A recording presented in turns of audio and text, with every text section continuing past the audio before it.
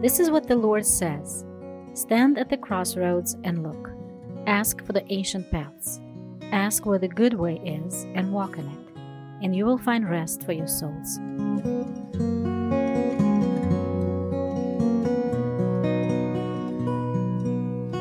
Hello, friends. Welcome back. Today I'm going to touch on a topic that is pretty close to my heart. Do you feel like a failure? Are you a failure? Do you know someone who feels like a failure? Well, today I'm going to talk about the illness, and I'll talk about the remedy.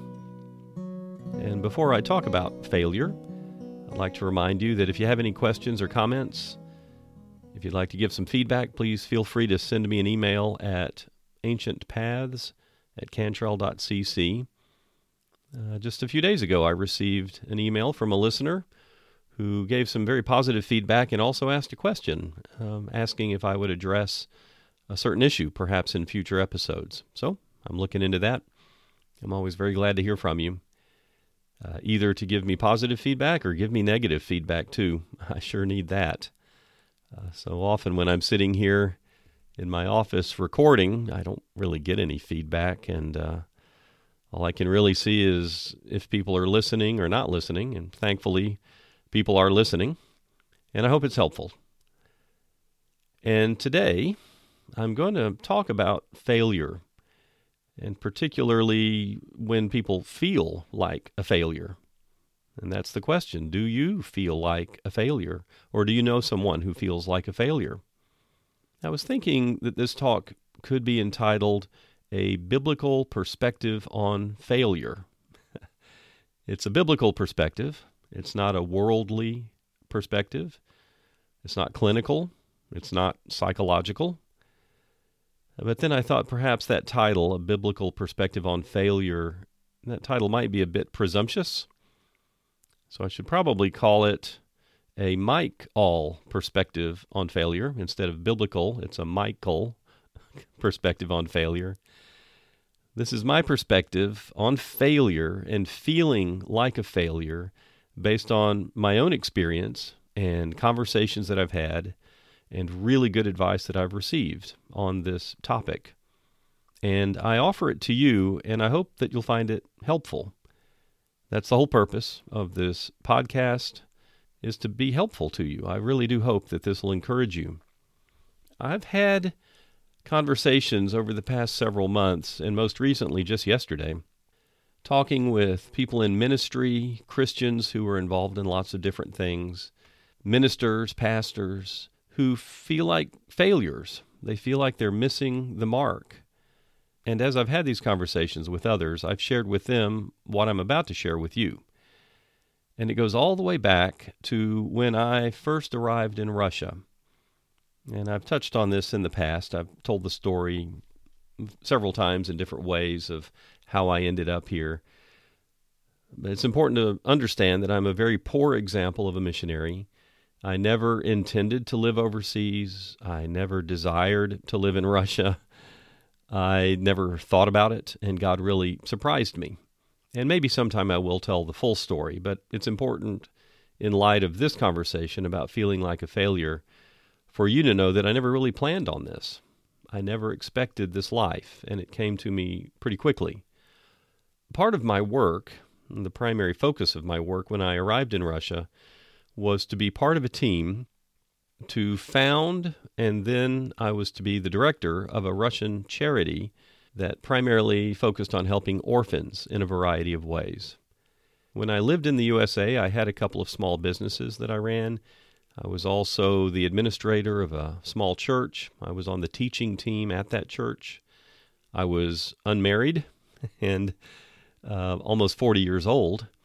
And so I was in a really good position to be able to leave behind everything in the USA and come over here and take this position as the director of a Russian charity, because I had experience starting things up, kind of an entrepreneurial spirit, but I also had experience working in nonprofits. In addition to working at the church, I had established a couple of nonprofits in the USA also. So in that sense, I seemed like a pretty good fit for what was needed here in Russia at the time. However, when I arrived in Russia, I did not know the culture. I didn't know the language. I didn't know the law. And here I was in a position of being the director of a Russian charity, and I should know the language. I should know the law. I should know the culture to take that position. Like I said, I'm a pretty poor example of a missionary. And actually, the organization that sent me over just dropped me in quickly. And thankfully, I was a member of a really strong team. So here I was with this authority and responsibility, and there were many Russians around me and helping with the work, and I depended fully on them. That was one of my lessons early on, is it's really good to be dependent on others, because that builds relationship and it brings humility. God started working on that issue of humility pretty quickly, breaking me down. And I began to feel like a failure because I didn't know the language. I didn't know the law. I didn't know how to make decisions. I didn't know how things here worked. I was out of my home culture, and I was in this new culture, and I was really at a loss. And yet, I had responsibility, and I saw other ministries that were succeeding and doing well, and I really felt like a failure. And I met with a man who is now a really good friend of mine. His name is Mike also. I met with Mike. He was a long-term missionary who'd been here for quite a few years when I arrived.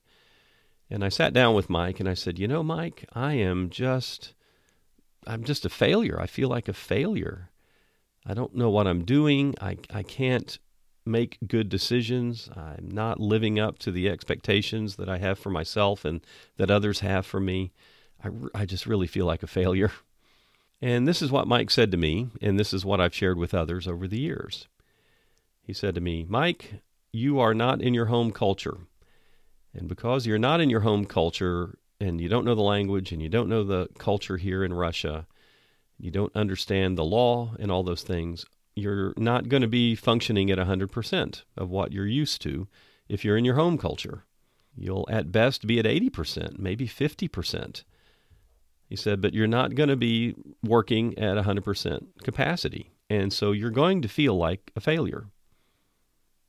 And he said, the people in Russia, you're in this culture, they're in their home culture, they're working at 100%. And then the people here in Russia will look at you and they'll see that you're not working at 100%, you're at 70% or 80%. And the people here in Russia will feel like you're a failure because you're missing the mark compared to how they're doing in their home culture.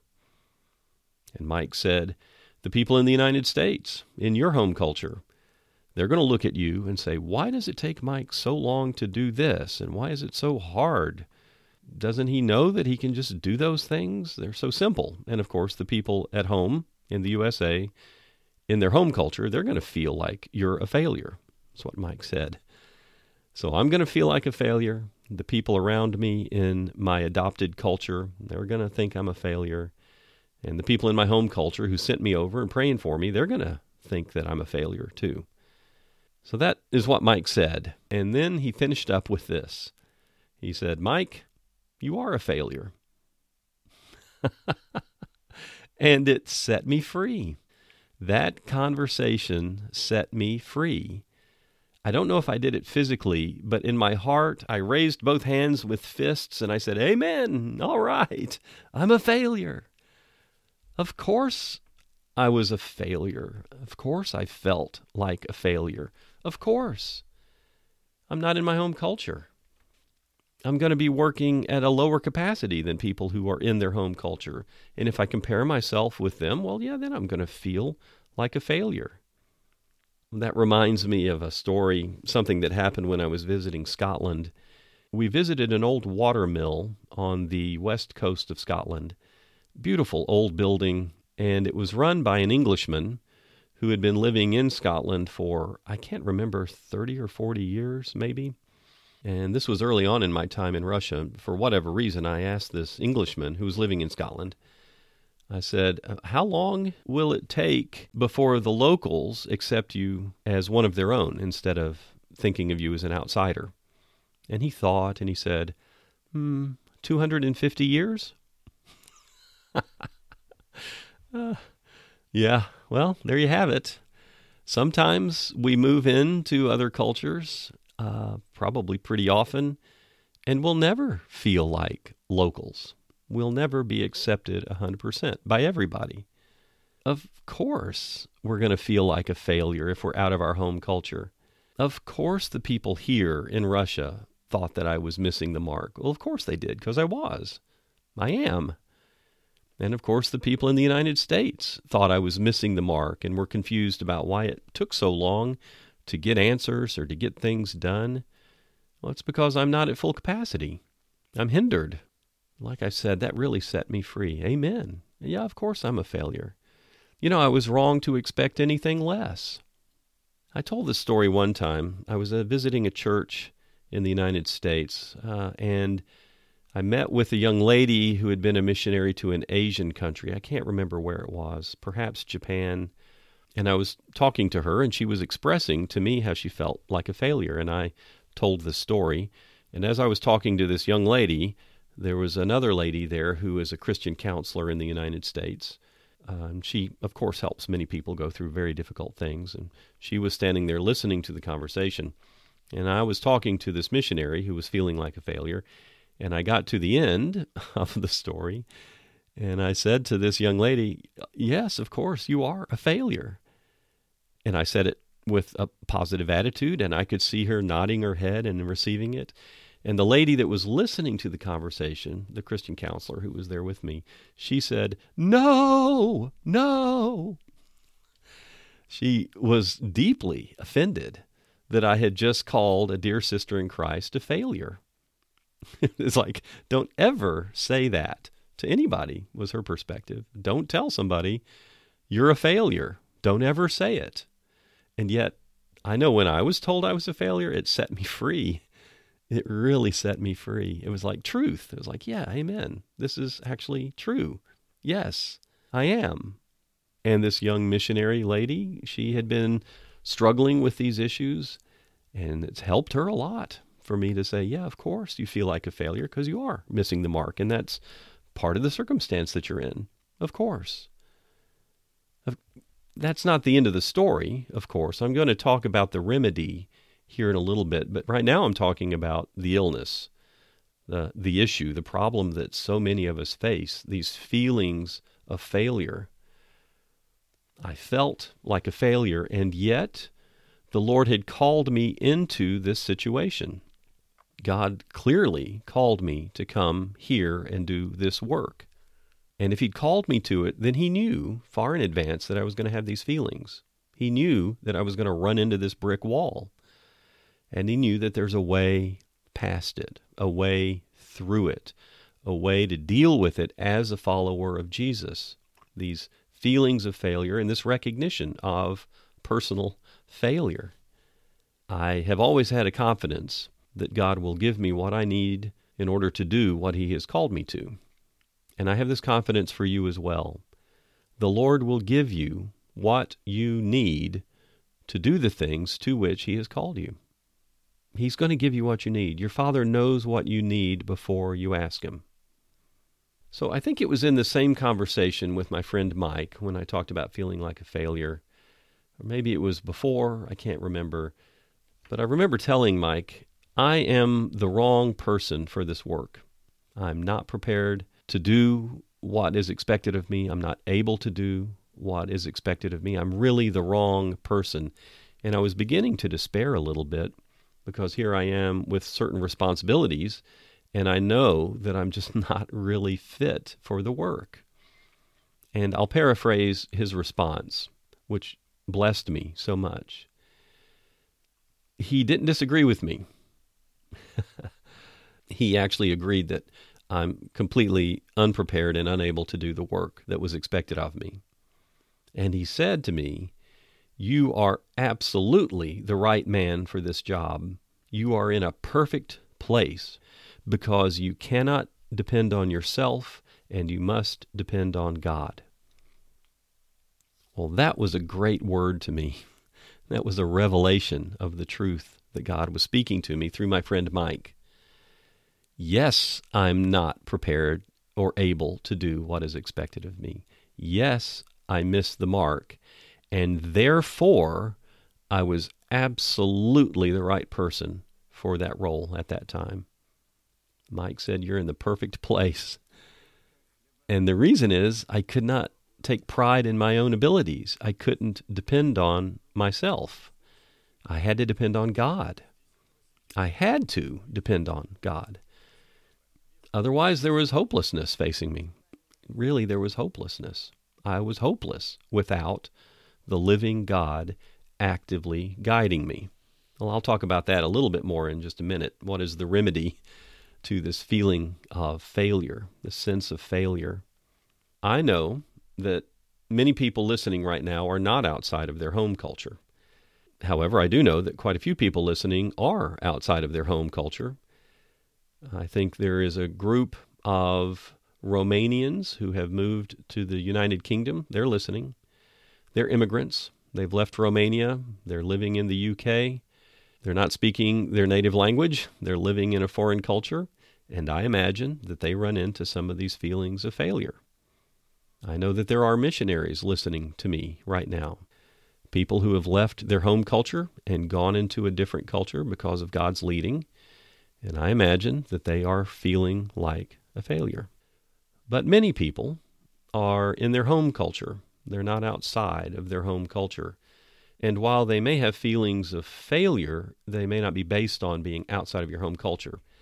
But first, I want to say to those of you who are in your home culture, if you know an immigrant, they are probably facing these very same issues. If you know someone who is in your home culture, who has come into that culture from outside of that culture, they're probably facing these issues right now, these feelings of a failure, being an outsider, never being accepted. And I encourage you to be considerate of their circumstances within your culture. Don't make harsh judgments about how they don't seem to fit in or they can't do things as well. Realize that they are not going to be at 100% for a while as they move into this new culture where they are. As a matter of fact, many people that attend our church here in Russia are from outside of Russia. And they come in, they need to learn the language, they need to learn the culture. Quite a few of them have a different skin color, and so they stand out. So it's hard for immigrants. It's very hard, these issues, these feelings of failure and just not fitting into this culture. So if you're in your home culture and you know an immigrant, have a heart for them. Really have grace for them. I know that some people listening are involved in international student ministry or ministry to foreigners who are coming into their home culture. Those immigrants, those foreigners who are in your culture, they are experiencing things that you've never experienced. I can just about promise you that. So please listen to what I'm saying and have grace for them and encourage them. However, even though not everyone is outside of their home culture, very, very many people in their own home cultures still feel like a failure. I know pastors who are in their home culture and they feel like failures. And why is this? I imagine that a pretty large percentage of people listening right now at some point or another deal with this issue of feeling like a failure. So why is this? Well, this is where we come to a Michael perspective on failure. These are the things that I've thought of, the reasons that I can think of based on my own experience and conversations that I've had. Well, one of the primary sources or catalysts for feelings of failure is comparison. First of all, comparing ourselves to others. Comparing ourselves to where others seem to be and judging that we're missing the mark, that we're not as far along as we should be in comparison to others. As I record this, social media is a big part of Western culture, and probably global culture now. And I'll give an example. I know a couple right now. They're going through a really hard time in their marriage, a very hard time. And I don't want to get into the specifics. They may be listening, and I don't want to let our other listeners have any idea of who this might be. But they've got some serious issues in their marriage. They're both believers. They love the Lord. They love each other, but they're having a hard time right now. and I was visiting a social media site a few days ago, right when they're in the middle of this trouble. And the pictures that I see them post are pretty pictures of their children and happy pictures of them outside enjoying themselves in the countryside. And if you looked at what they posted on this social media site, you would think, oh, they've got a wonderful life. They're doing great. Look at them. Look, those kids are happy and healthy. But I know that they're not having a great time in their marriage. It's hard right now. So this is where comparison on social media can really do damage. If we look at this facade that is presented by others about themselves and we judge ourselves and we compare ourselves to that, then we are going to miss the mark. And actually, probably the fact is other people are comparing themselves to you. You know that your life isn't perfect, and yet, we don't want to put all of our junk, all of our dirt up on social media. So this act of comparison is a real catalyst or a source, a wellspring for feelings of failure, comparing ourselves to others. We should rejoice with those who rejoice. People who are succeeding and doing well and having good time in life, we should rejoice with them, but we should not put ourselves in the middle of that process. We shouldn't take that next step and say, oh, I'm so happy for them, but look at me, look at my life. I'm not doing as well as they are. And then we begin to feel like a failure, like we're missing the mark. So we should just not put ourselves in the middle of that process of enjoying and rejoicing with the good things that other people are going through. We need to put ourselves aside. So comparison. We compare ourselves to others, and we compare ourselves to ourselves. And I'll tell you a story that really, really helped me quite a while ago. I think I was 29 years old, and I used to play squash. It's kind of like racquetball.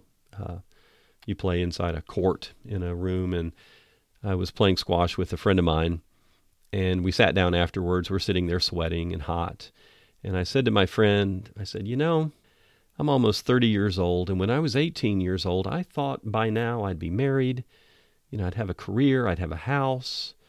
At the time, I was finishing up graduate school, so I was still finishing up my schooling, and I just was not where I thought I'd be. And I said to him, when I was 18, I thought my life would look a lot different than it does now. And my friend said to me, will you let an 18-year-old tell you how to live your life? Oh man, that hurt and it helped so much. My 18-year-old self did not know the life that God had for me. Well, my 18-year-old self was not following Jesus, for one thing. And am I going to let an 18-year-old tell me how to live my life? Am I going to let an 18-year-old judge where I am now? Now I'm over 60. Am I going to let a 40-year-old self judge where I am now? Well, I've learned this lesson. Just don't make that judgment. Don't compare myself to where I think I ought to be. Olga and I have said many times over the years, we want to receive the life that God gives us and not choose our own lives for ourselves. So I want to say to you, are you feeling like a failure? You feeling like you're not where you thought you'd be? Are you going to let a 10-year younger version of yourself make judgments about where you are now? Forget about it. Stop comparing. I've said it a lot of times. Comparison is the thief of joy. When we compare ourselves to others, or even to ourselves, where we thought we ought to be, or where we think we should be, we're putting ourselves right in the middle of that process. And comparison is the thief of joy. Paul said, I've learned to be content, whether well-fed or hungry. In all circumstances, I've learned to be content. Amen.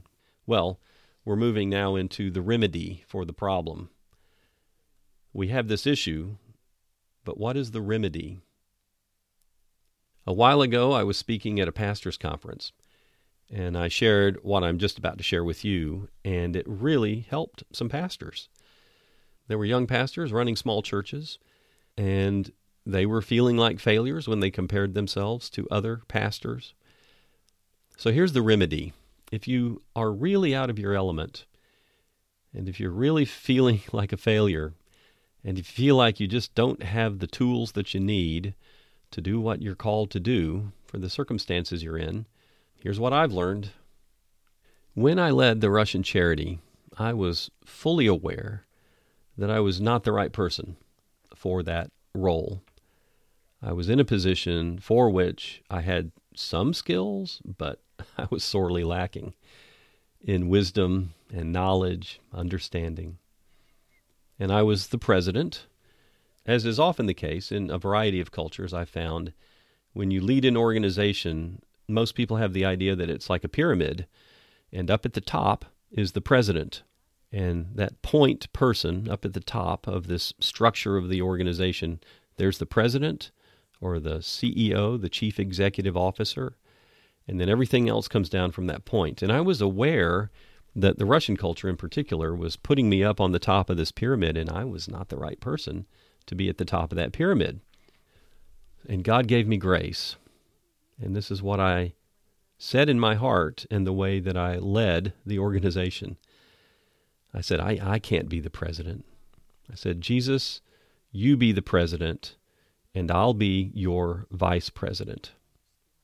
That was the attitude of my heart as I was involved in the work. I am not the top of the pyramid. The Lord is the top of the pyramid. I said, Jesus, you be the president, and I'll be the vice president. You make the decisions, you tell me what you want me to do, and I'll put it into practice. And that helped me so much. Are you a pastor? Well, don't compare yourself with other pastors. That's not so good. They're most likely comparing themselves to you. Are you feeling like you don't have all the skills to be the senior pastor? Are you in a big church or a small church, home group, and you feel like you're just not capable of doing the good that you really want to do? Well, amen. Let Jesus be the pastor, and you be his associate pastor. Like I said, when I shared that with some pastors, it was in Romania, I've shared it with other people in other cultures, I can just see the light go on. First of all, they're comforted that a man like me has gone through these very feelings as I share my weakness and my inability to do the things that God has called me to. And then as I share the remedy to those feelings of failure, you can just see it touches their hearts. And then I say, what I just said, let Jesus be the pastor of your church, and you be his associate pastor. Our job as Christians is not to choose options. Our role as Christians in any place in life is to discern the will of God and then to choose obedience, to be a member of the body, to be connected to the head, and to discern how the Lord is leading, and then to choose obedience. That's our choice, to choose to obey or to choose to disobey.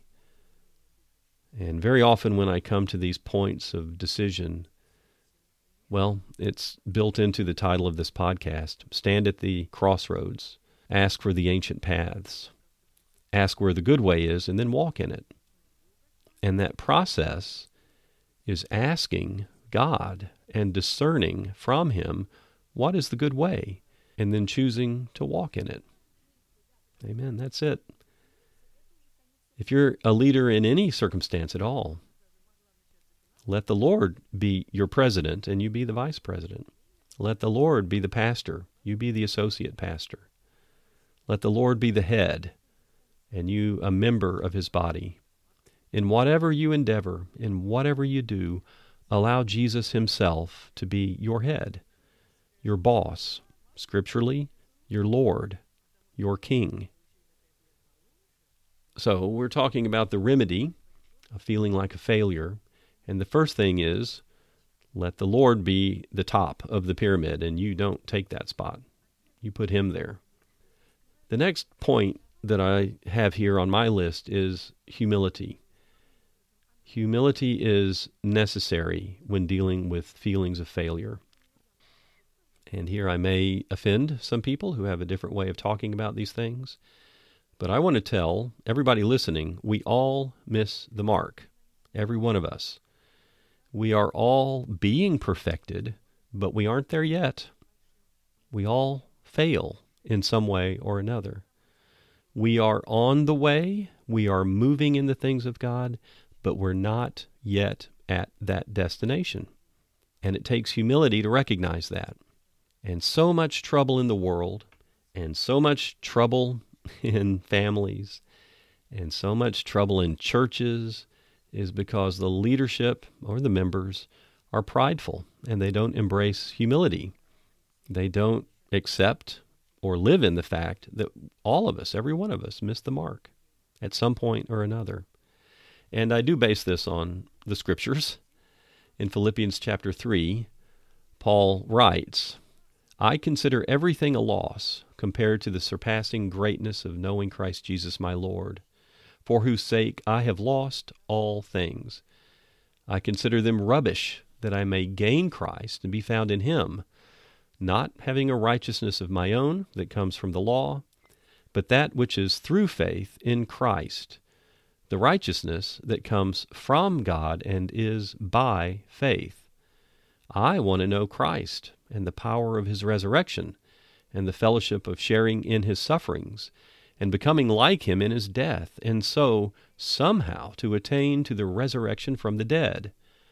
And here's what we're focusing on in verse 12.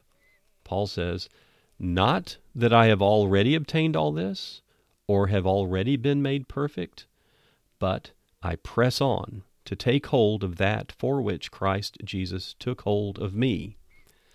Brothers, I do not consider myself yet to have taken hold of it, but one thing I do, forgetting what is behind and straining toward what is ahead, I press on toward the goal to win the prize for which God has called me heavenward in Christ Jesus.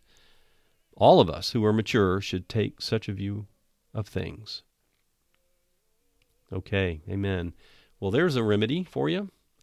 Humility. Paul is saying, I'm going to give up everything that I thought was to my benefit, all the good things, all the education, all the strengths that I had. I surrender it all. I consider it trash, garbage, compared to knowing Christ and the power of his resurrection and fellowship in sufferings even.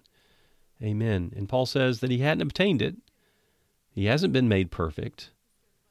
And if a person has not been made perfect, then that means they miss the mark. They fall short. They, dare I say, fail sometimes. And Paul is saying, I haven't been made perfect, but I press on. I move ahead. I don't consider myself to have taken hold of everything, but I'm going to forget what is behind and I'm going to press on. I'm going to strain toward what's ahead. I'm going to work hard to keep moving forward.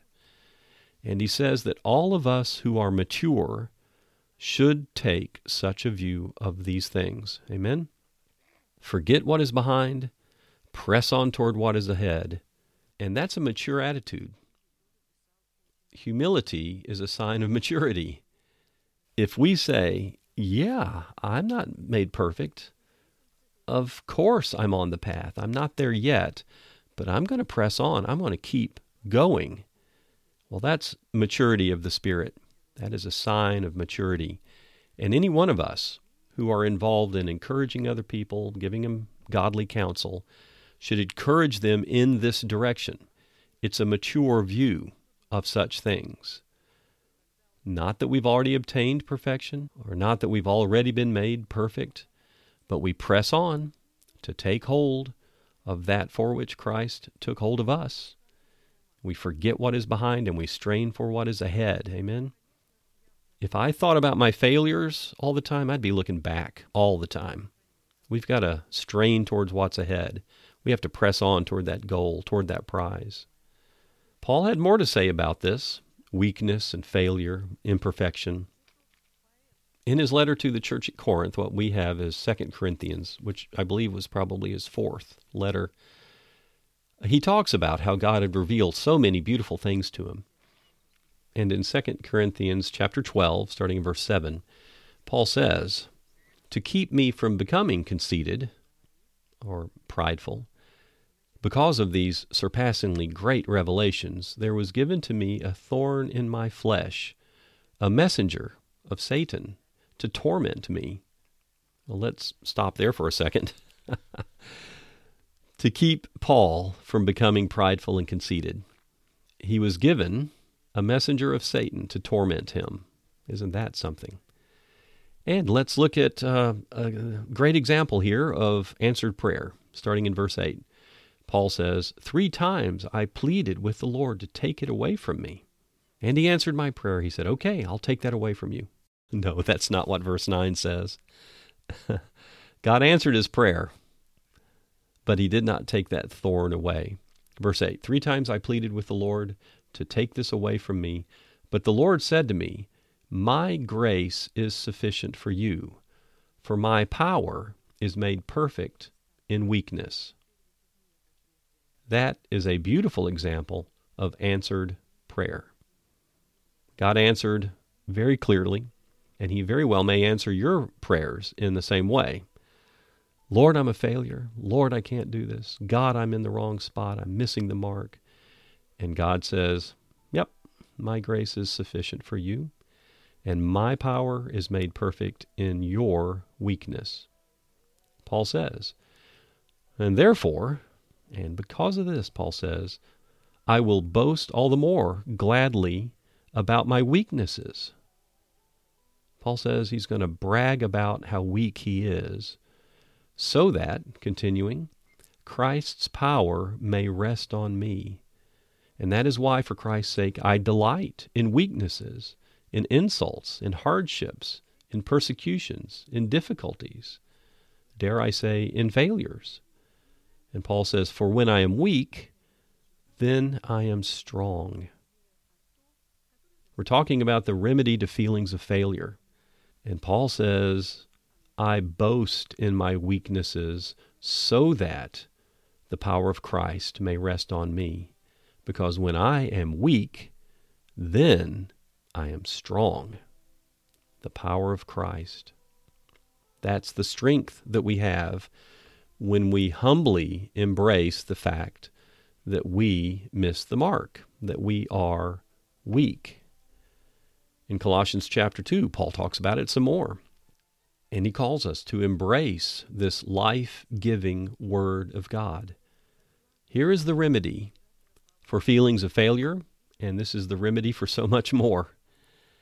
Colossians 2, verse 1.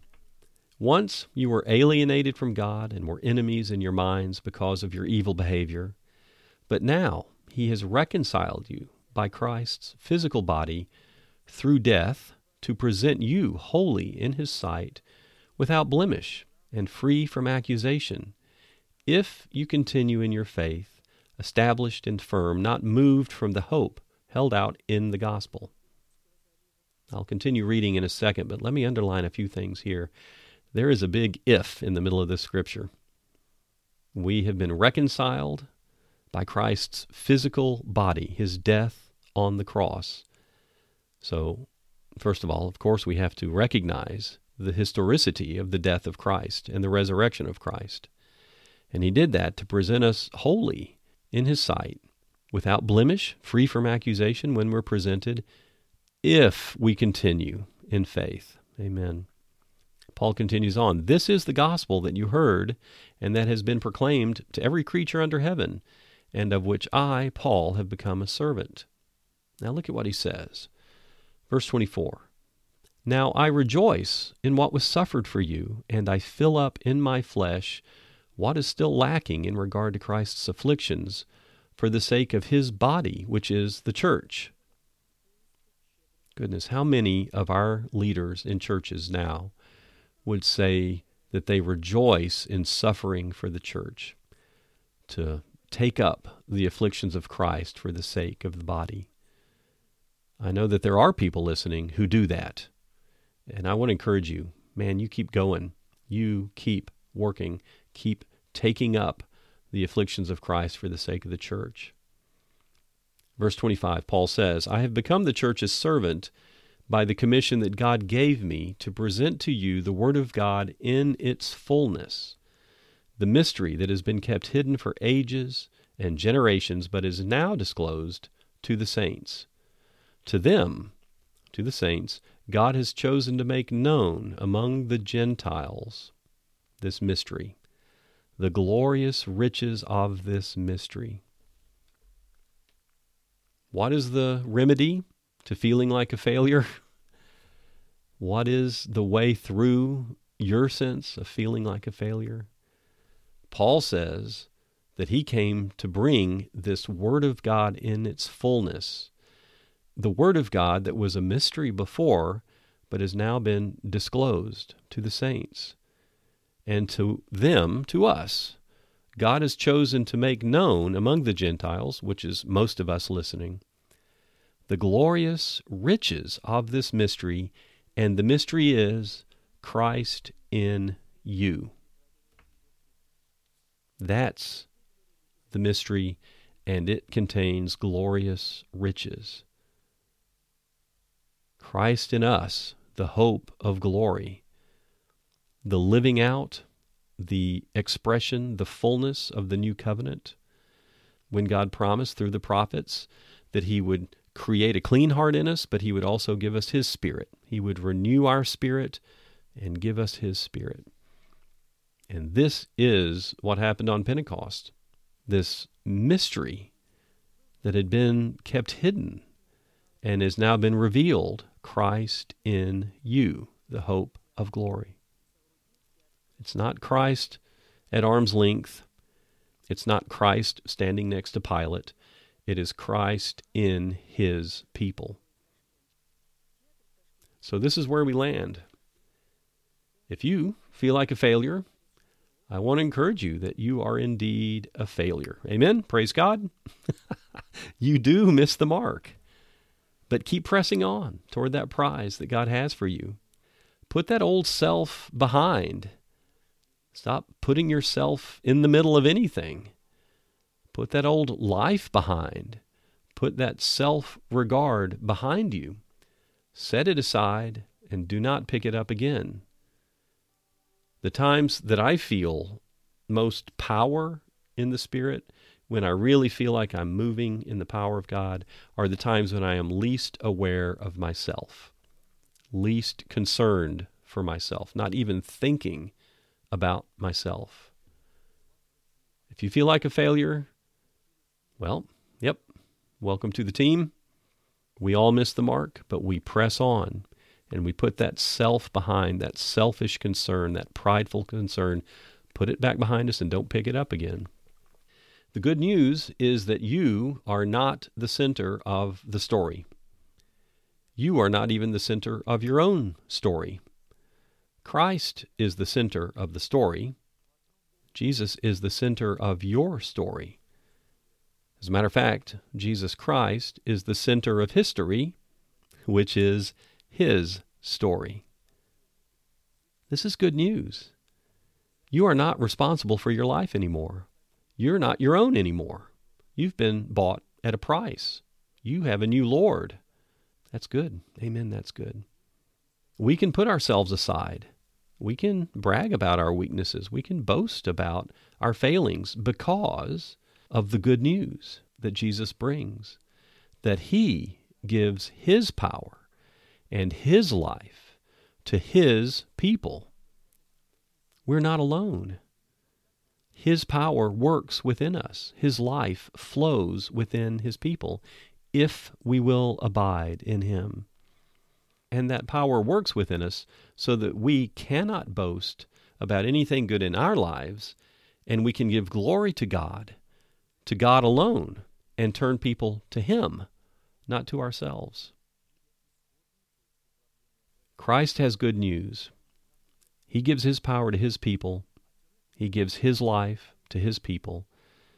We are not alone. You are not alone. If you abide in him, his power works within you. Christ in you, the hope of glory. And he does that so that we can boast in our weaknesses and we can boast in his strength. We can't brag about our own strength. We can only give glory to God and turn people to him. Amen.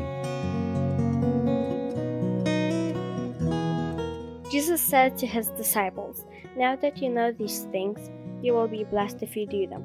Thank you for listening, and God bless you all.